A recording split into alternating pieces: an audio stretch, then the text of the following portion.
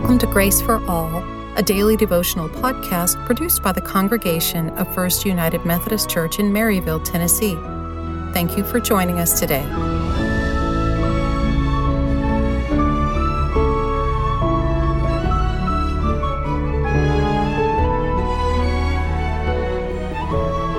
Today's scripture is Isaiah chapter 60, verse 17, and I'm reading from the New International Version. Instead of bronze, I will bring you gold, and silver in place of iron. Instead of wood, I will bring you bronze, and iron in place of stones. I will make peace your governor, and well-being your ruler. The Bible Knowledge Commentary by Walvoord and Zuck says, Isaiah the prophet was writing to Israel about a new Jerusalem, saying, wealth to be brought to Jerusalem will include not only gold and silver, but also bronze and iron. The city will be peaceful and joyful. Also, the Lord will protect her as her light and glory. Her people will be righteous, displaying God's splendor, and they will be numerous. The millennium will be a utopia for which many people have longed. These words can also speak to us as Christians, because we hear similar words in Revelation chapter 21, verses 1 and 2. Then I saw a new heaven and a new earth, for the first heaven and the first earth had passed away, and there was no longer any sea. I saw the holy city, the new Jerusalem, coming down out of heaven from God, prepared as a bride, beautifully dressed for her husband. And so, we look forward to that great someday, when peace will be our governor and well-being our ruler.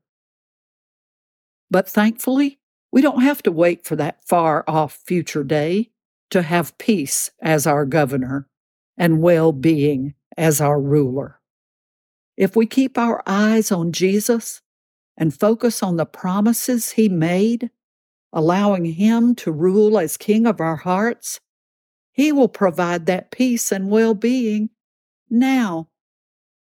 He said so in John 14:27.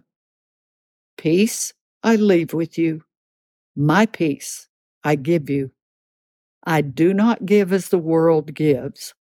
Do not let your hearts be troubled, and do not be afraid. Join me in prayer.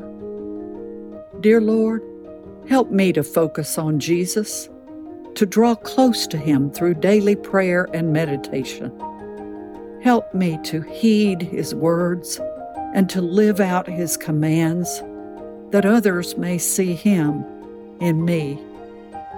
Help me to allow Him to be my ruler and to allow His peace to rule in my heart as my governor. Help me to love as He loves and to share His peace with everyone I encounter. In Jesus' name we pray. Amen.